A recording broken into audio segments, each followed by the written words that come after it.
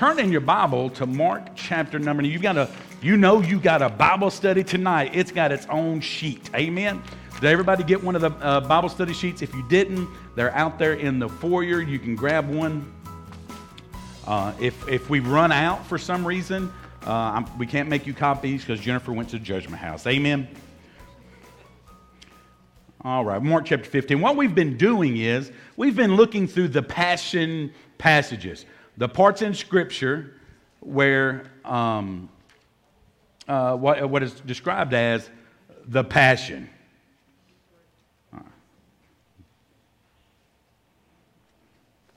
Right, and what is the Passion? It's Jesus going to the cross, his death, burial, and resurrection, and we've been tracking along with Mark, and tonight we're going to come to the section where Jesus actually gets crucified. Eventually, we finally come here to this part, but everybody, everywhere, eventually has to come to the cross of Jesus. The cross is a crossroads, if you will. Look at this next slide. Look at this slide.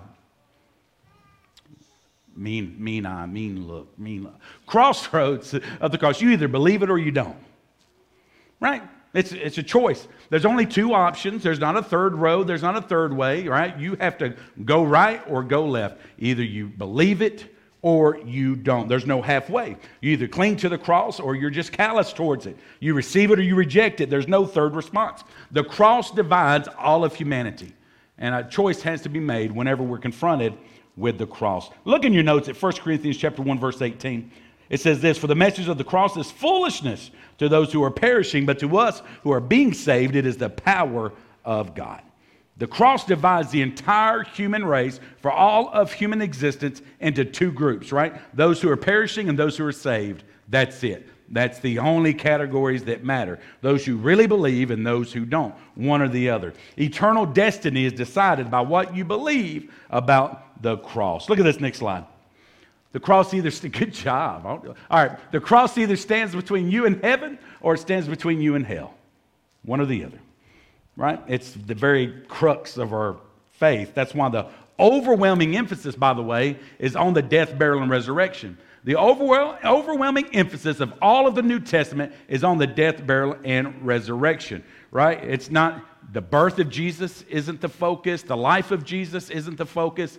It is absolutely the death, burial, and resurrection. The Apostle Paul wrote half of the New Testament, and he never even mentions a sermon that Jesus preached or miracles necessarily that he did. He didn't talk about Jesus' parables. He didn't talk about what a swell guy Jesus was. He didn't talk about his friends or the places that he went. What Paul focused on was the death and resurrection of Jesus Christ. That's the whole thing. The cross is everything. Eternity hangs in the balance, one way or the other, with what you're going to do with the cross. Matter of fact, look in Mark chapter 10, verse 45. It says, "For even the Son of Man did not come to be served, but to serve and to give his life a ransom for many." In other words, why did he come? To teach good lessons and do nice things and be a wonderful example. All those things are included, but he came to die.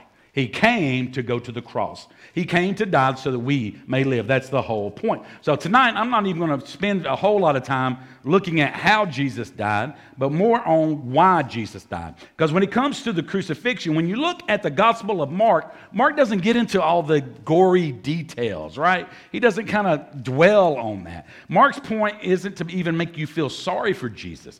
His whole point is to push you towards faith in Jesus. He's not, getting down to all those kind of gory details that sometimes we want to know about. Because the point is, and we talked about this last week, but you can feel bad for Jesus and still not follow Jesus. You can feel pity for Jesus and still not follow Jesus.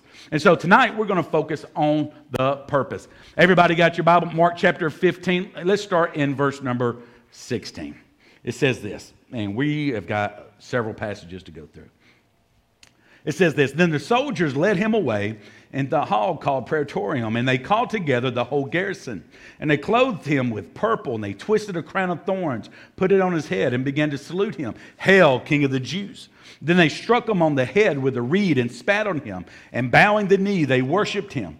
And when they had mocked him, they took the purple off him, put his own clothes on him, and led him out to crucify him. Then they compelled a certain man, Simon, a Cyrenian, the father of Alexander and Rufus, as he was coming out of the country and passing by, to bear his cross. And they brought him to the place Golgotha, which is translated place of a skull. Then they gave him wine mingled with myrrh to drink, but he did not take it.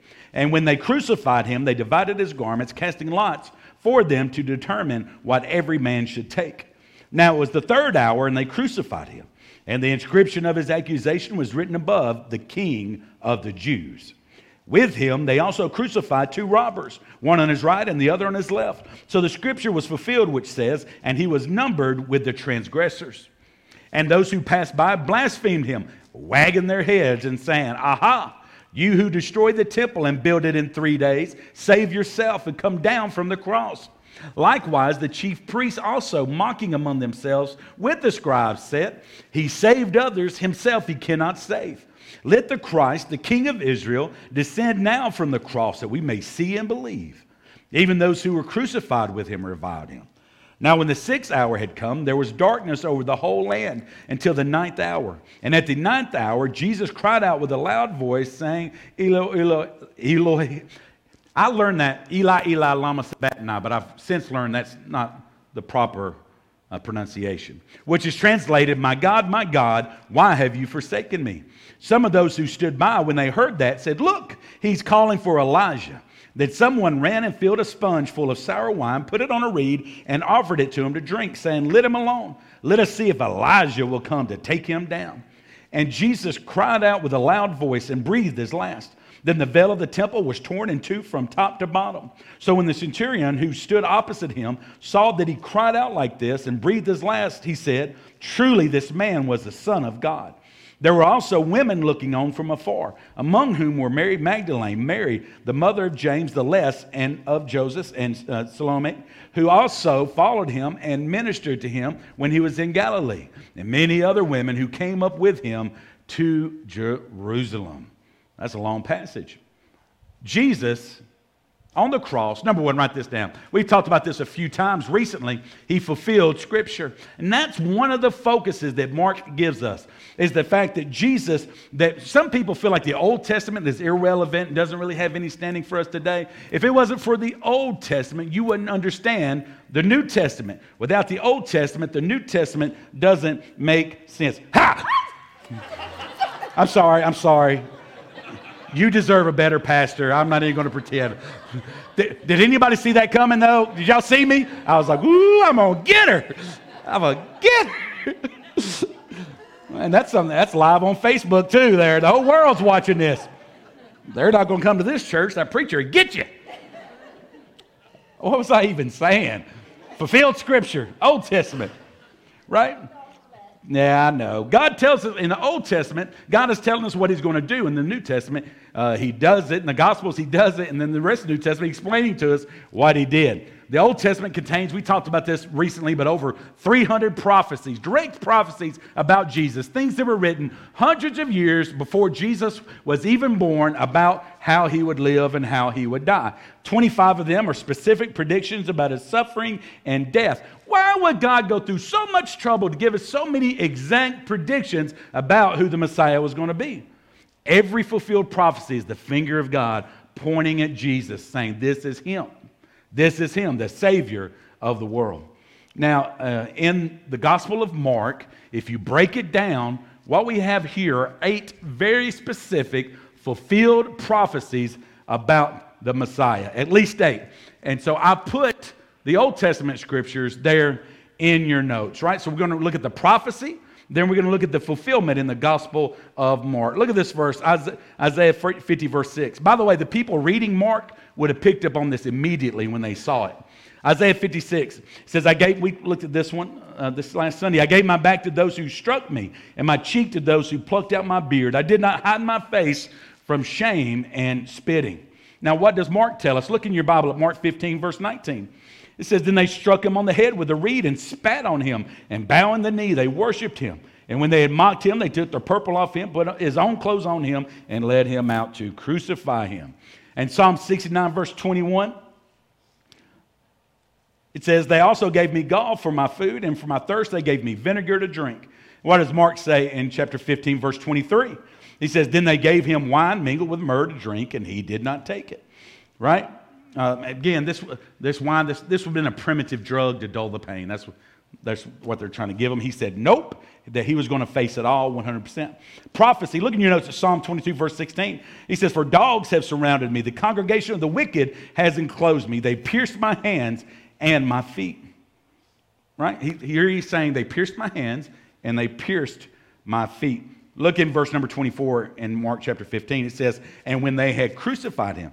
When this verse in Psalm was written, hundreds of years before, when this verse in Psalm was written, crucifixion didn't even exist yet. Nobody had ever seen anybody crucified, right? It's wild and it's incredible that 1,000 years before Jesus is crucified, you have Scripture teaching you how Jesus was going to die before anybody had even dreamed this up. How is that even possible? Well, God wrote it. Psalm 22, verse 18, another prophecy. They divide my garments among them, and my clothing they cast lots. Does that sound familiar?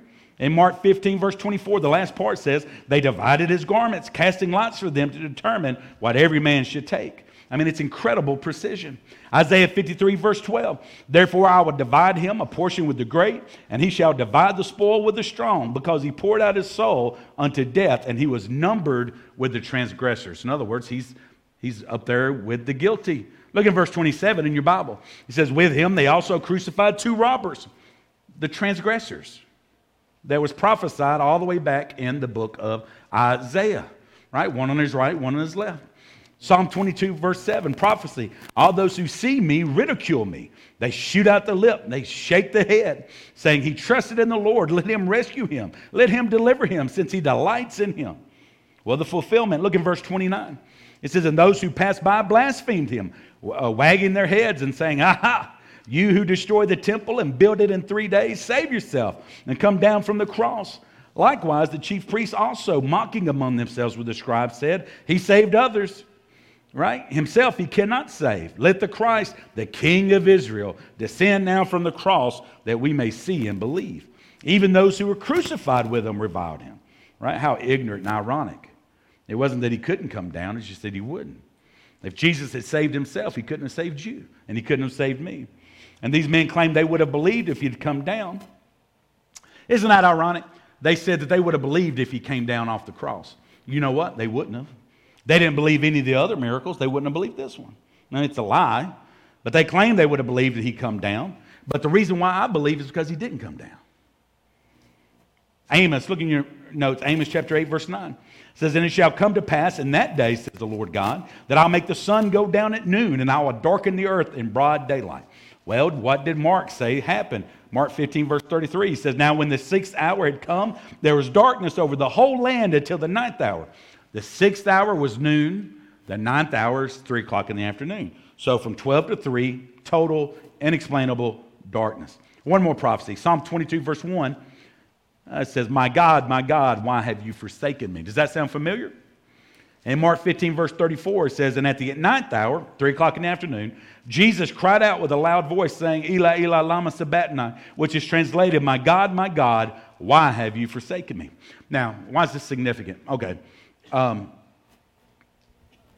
You know the numbers and the verses and the chapters in your Bible were added later, right? That's not original, right? Mark chapter 15 is something that we came up with later to help organize Scripture so that we could learn it and teach from it, reference points and things like that. And when the book of Mark was originally written, there was no numbers.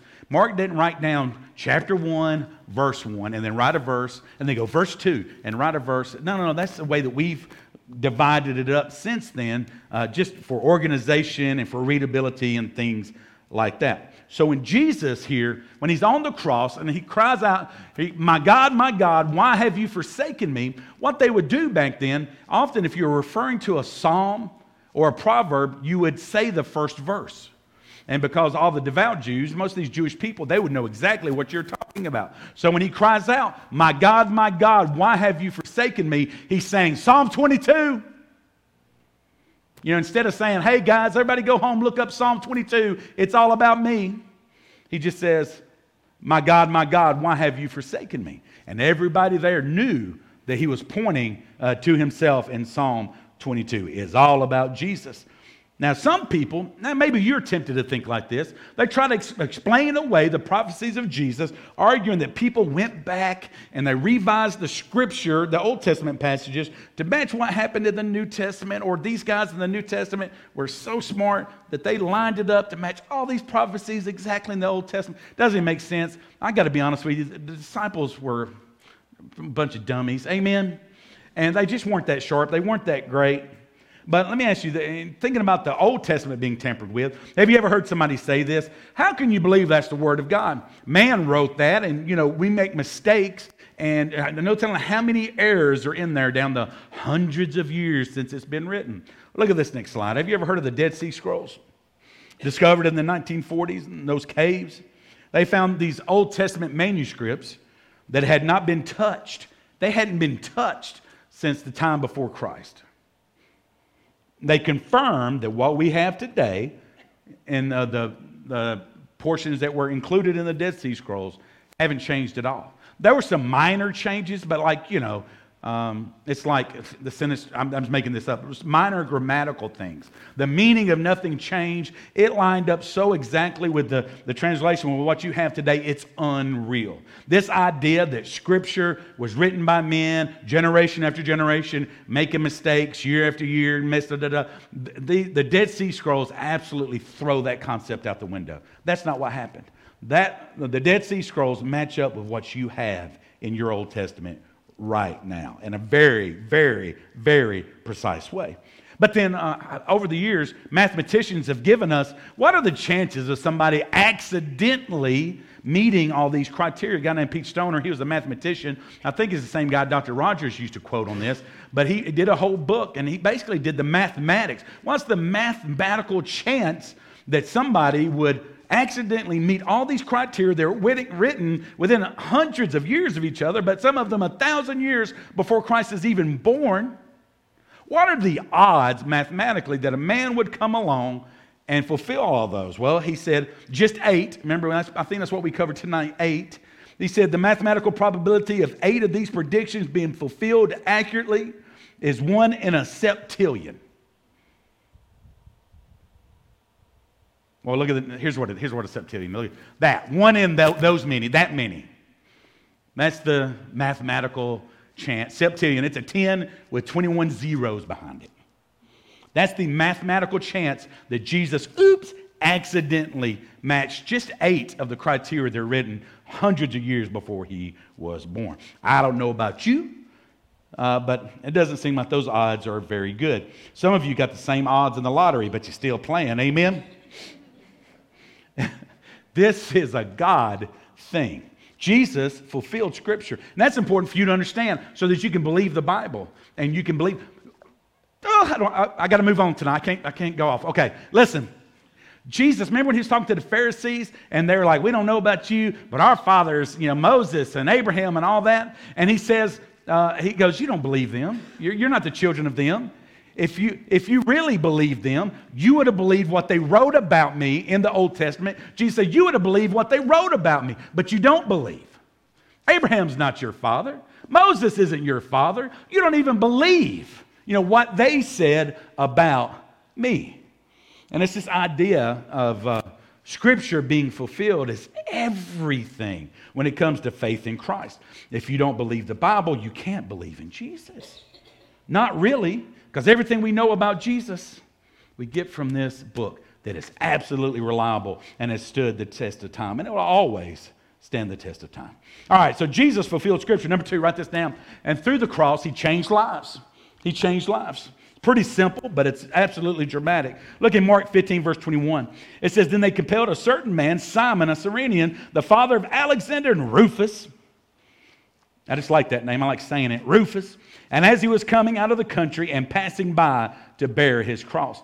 Isn't it interesting, hey guys, that a stranger named Simon had to carry Jesus' cross instead of Simon Peter? Who do you think would be there to carry the cross? Simon Peter. Where is he at? He's hiding. He said, they killing people up in here. I'm staying home. It should have been Simon Peter. He promised to die with Jesus. But he didn't. Well, not yet. Simon Peter's nowhere to be found. So God chose another Simon. Simon of Cyrene to help his son. He's North African. He's probably a black man for all you racists, who had traveled to eat the Passover lamb. He didn't eat the Passover lamb. He met the Passover lamb face to face. Simon didn't want anything to do with this, right? Right? You ever catch yourself in the middle of something and you're like, I ain't even supposed to be here. I don't want to be here and all this is going down. And that's Simon, right? He had no choice. When a Roman soldier says, hey, carry this, it was law. You had to carry it. What I love about Mark, I don't have the verses up for you. What I love about, there it is. Simon of Cyrene, the father of Alexander and Rufus. This is so cool. Your Bible is so cool. What happens is, Mark is going, hey, you know this guy. Simon, the father of Alexander and Rufus, right? Because Rufus is mentioned in Romans 16. Mark is the gospel that is written to persecuted Christians in Rome. And so Alexander and Rufus are Christians in the church at Rome. And so when Mark is writing this, he's writing this about Alexander and Rufus's daddy. So Alexander and Rufus's daddy met the Passover lamb, carried his cross, put his faith in Christ, more than likely, and went home and took it to his family. His sons, Alexander and Rufus, were followers in the early church and part of the persecuted church in Rome. The man who carried the cross, his own children went on to follow Jesus. Some of your children aren't following Jesus because you never carried the cross. That's for free. That ain't even part of the Bible study. You just need to hear it. Their father, Simon, carried Jesus' cross up Calvary. And I don't know. It's those little things like that in Scripture I just love, right? The father of Alexander and Rufus. You know them. It's beautiful. Luke tells us of another changed life that's not included here in Mark. Look in your notes at Luke 23, verse 39. It says, then one of the criminals who were hanged blasphemed him, saying, if you're the Christ, save yourself and us. But the other answering rebuked him, saying, do you not even fear God, seeing you are under the same condemnation? And we indeed justly, for we receive the due reward of our deeds. But this man has done nothing wrong. Then he said to Jesus, Lord, remember me when you come into your kingdom. And Jesus said to him, assuredly, I say to you today, get down and get baptized. Get down and join my church. Get down and pray facing east. Get down and fill out this form.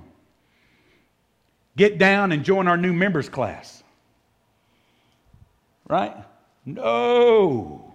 Jesus says, surely I say to you, today you will be with me in paradise. When? Today. I'm going to say, when? Today. This should remind every single one of us. Now, it's not too late for anybody. Anybody. And it's not too late for you as a believer to keep praying, to keep serving, and keep inviting. It's not too late. God's not done. Right? This man's testimony is a reminder that nobody is saved by good works because he didn't have any. None. He literally had nothing, right, except to cry out to Jesus to save him. That's it.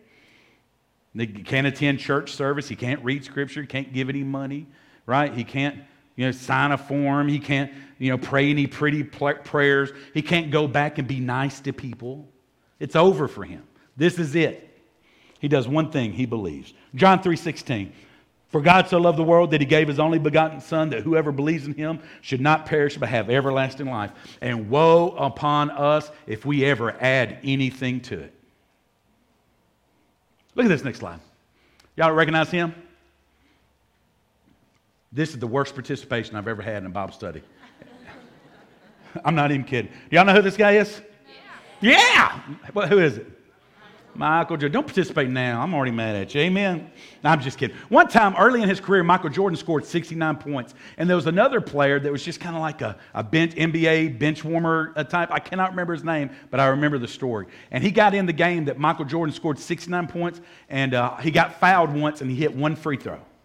That's all he did in the whole game. And sometime later, they asked him about the highlights, of being a professional basketball player, and get to play with so many great names and all of that. And they asked him what his career highlight was. And he said, well, one time, me and Michael Jordan scored 70 points in a game. That's like us trying to add something to our salvation. You're right? It was Jesus, but plus, I'm a good person. It's Jesus plus I got baptized. It's Jesus plus I'm a church member. It's Jesus plus I'm nice to people, right? It's Jesus plus. But Jesus scored all those 69 points on his own. You didn't really contribute. God provided salvation. He's done all the work. Number 3, write this down. Through his crucifixion, Jesus gives us access to God. He gave access to God. We didn't have any access. Look at verse 37. And Jesus cried out with a loud voice and breathed his last. Then the veil of the temple was torn in two from top to bottom. That's very important. From top to bottom. The veil in the temple was a symbol of the barrier between God and man, right? Behind the veil is the Holy of Holies. And in the Holy of Holies was where it had already departed before this, okay? But that's where the Shekinah glory of God dwelt among the nation of Israel. It was the most sacred spot on the face of the earth. And in the Holy of Holies, there was this chest called the Ark of the Covenant. Anybody ever seen Indiana Jones, Raiders of the Lost Ark? Okay, none of that was true. But there really was an Ark of the Covenant, and it looked somewhat like what you saw in that movie. And on top of it was this gold section. It was called the mercy seat. And once a year, the high priest of Israel, right, and you were chosen for this. And as a matter of fact, if you go read the Gospel of John, you can kind of see this kind of played out in the beginning of John. But anyway, the priest was chosen for this, and he would go into the Holy of Holies once a year beyond this veil that was torn when Jesus was crucified. He would go beyond this veil, and he would perform this ceremony, and he would sprinkle blood on the mercy seat, on the Ark of the Covenant, in the Holy of Holies. And that blood was to atone for the sin of the people for a year, right? It's like one more year, right?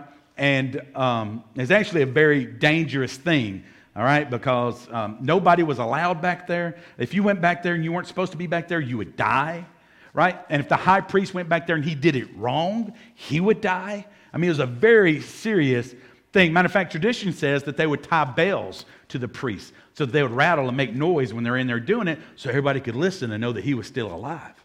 And then sometimes they would even tie a rope around his waist, so that when he messed up and died, they could pull his body out because nobody was going in there to get it. All right? What am I trying to say? Look at this next slide. Failure was fatal. That's how sacred it was. Failure was fatal. It was separated by this veil, and only the high priest could go beyond it. Right? The blood of the Lamb on the mercy seat. But God, again, it was ripped from where? From the top down. Right? And God ripped that veil in half. Look at this next slide.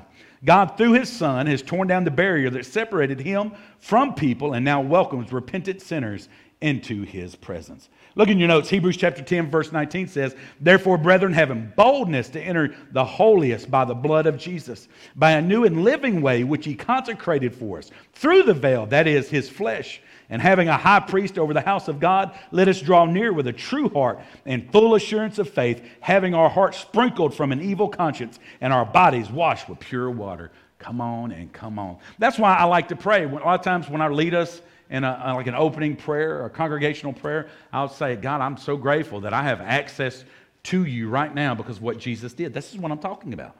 The veil being torn, that Jesus made that sacrifice once and for all that never has to be made again. Jesus gives us access to the Father. Nobody needs to go through a preacher. Nobody needs to go through a priest. And nobody needs to go through Jesus' mama to get to God. You get straight into the presence of God ourselves, and we don't have to ask anybody nothing. Christ has granted us access because of what he did for us through the cross when we received that. Now, number 4, write this down. You know this. He died for sin. So another thing that he accomplished on the cross was dying for our sin. In Mark chapter 15, verse 34, it says, at the 9th hour. Now, what time was the 9th hour? Do you remember? 3 o'clock? Jesus cried out with a loud voice, saying, Eli, Eli, lama sabachthani, which is translated, my God, why have you forsaken me? Now, what time do you think that the priests would slaughter the Passover lamb? What time do you think, just coincidentally, that would be? 3 o'clock, the 9th hour. And so here's the Lamb of God, our Passover lamb, slain at the right time, on the right day, at the right place, in the right way. Now, of course, Jesus didn't die for his sin. He died for ours. That's the good news. 1 Corinthians 15, verse 3, Jesus died for us, our substitute. It says, for I delivered to you first of all that which I also received, that Christ died for our sins according to the Scriptures. The great message of the cross, look at this next line, is the fact that when the soldiers nailed God's son to the cross, God nailed your sin there too, man. My sin, your sin, it all went to the cross when you've trusted him. God no longer deals with you as a sinner, right? You're a beloved child of God, right? You don't have to come to him, in your wretchedness. You come to him in the righteousness of Christ. Theologians call this the substitutionary atonement. Good news. That's what it is. Look at this next slide. Anybody recognize this guy? I just want to know. Anybody been to art class lately? Rembrandt. He's one of the most well-known artists in history. For his time, he was a deep believer in Jesus, right? A follower of Christ. And while he wouldn't preach or anything like that, he often represented Christ in his artwork, right? If you looked closely at his artwork, you would see the gospel played out. Look at this next slide. And one of his most well-known paintings is the elevation of the cross. Now, what you would see if you looked really closely is that guy down there at Jesus' feet. And if you knew the time period that he's portraying and the time that Rembrandt lived in, you would recognize that guy wearing a blue painter's beret. His clothes don't match the time in which this is painted. Matter of fact, look at this next slide. You can see it a little closer here. And what happened was Rembrandt painted himself into the painting. He painted himself into the painting, lifting the cross up, crucifying Christ. Why? He's preaching to his painting. Rembrandt was confessing that he was a sinner for whom Christ came to die. Every person is a helpless sinner who can find forgiveness and grace and mercy and love, understanding, righteousness through the cross of Christ and through his work. Your sin has either been nailed at the cross or it's going to be paid for in eternity. And Christ loved us so much that he came and paid the price. That terrible sinners like us, people that, we know that we've sinned, we know how imperfect we are. He knew it too. And he loved you so much that he went and endured the cross for us so that he could pay for our sin that we could never, ever pay for ourselves. Amen? Amen. Let's stand and be dismissed for the word of prayer. That didn't take as long as your face looks. Amen? But we're done. It's 7:10. I don't know what the kiddos, kind of where they're at with their lesson, but we'll find out in just a second, okay? Let's say a word of prayer and we'll be dismissed. Father God, thank you again for your word. Lord, we thank you for this holy moment where we have access. God, we're so grateful that the veil has been torn. God, that there's nothing that separates us from your love and your righteousness, your grace and mercy and forgiveness. Lord, I just pray that everybody here tonight, God, I just hope that they know you as Lord and Savior, that their sins have been forgiven forever, God, and they know that you are their Heavenly Father and they're your child. Lord, again, I want to lift up our students and our kiddos tonight, God, that you bless them and keep them safe. Lord, we love you. It's in Jesus Christ's name we pray.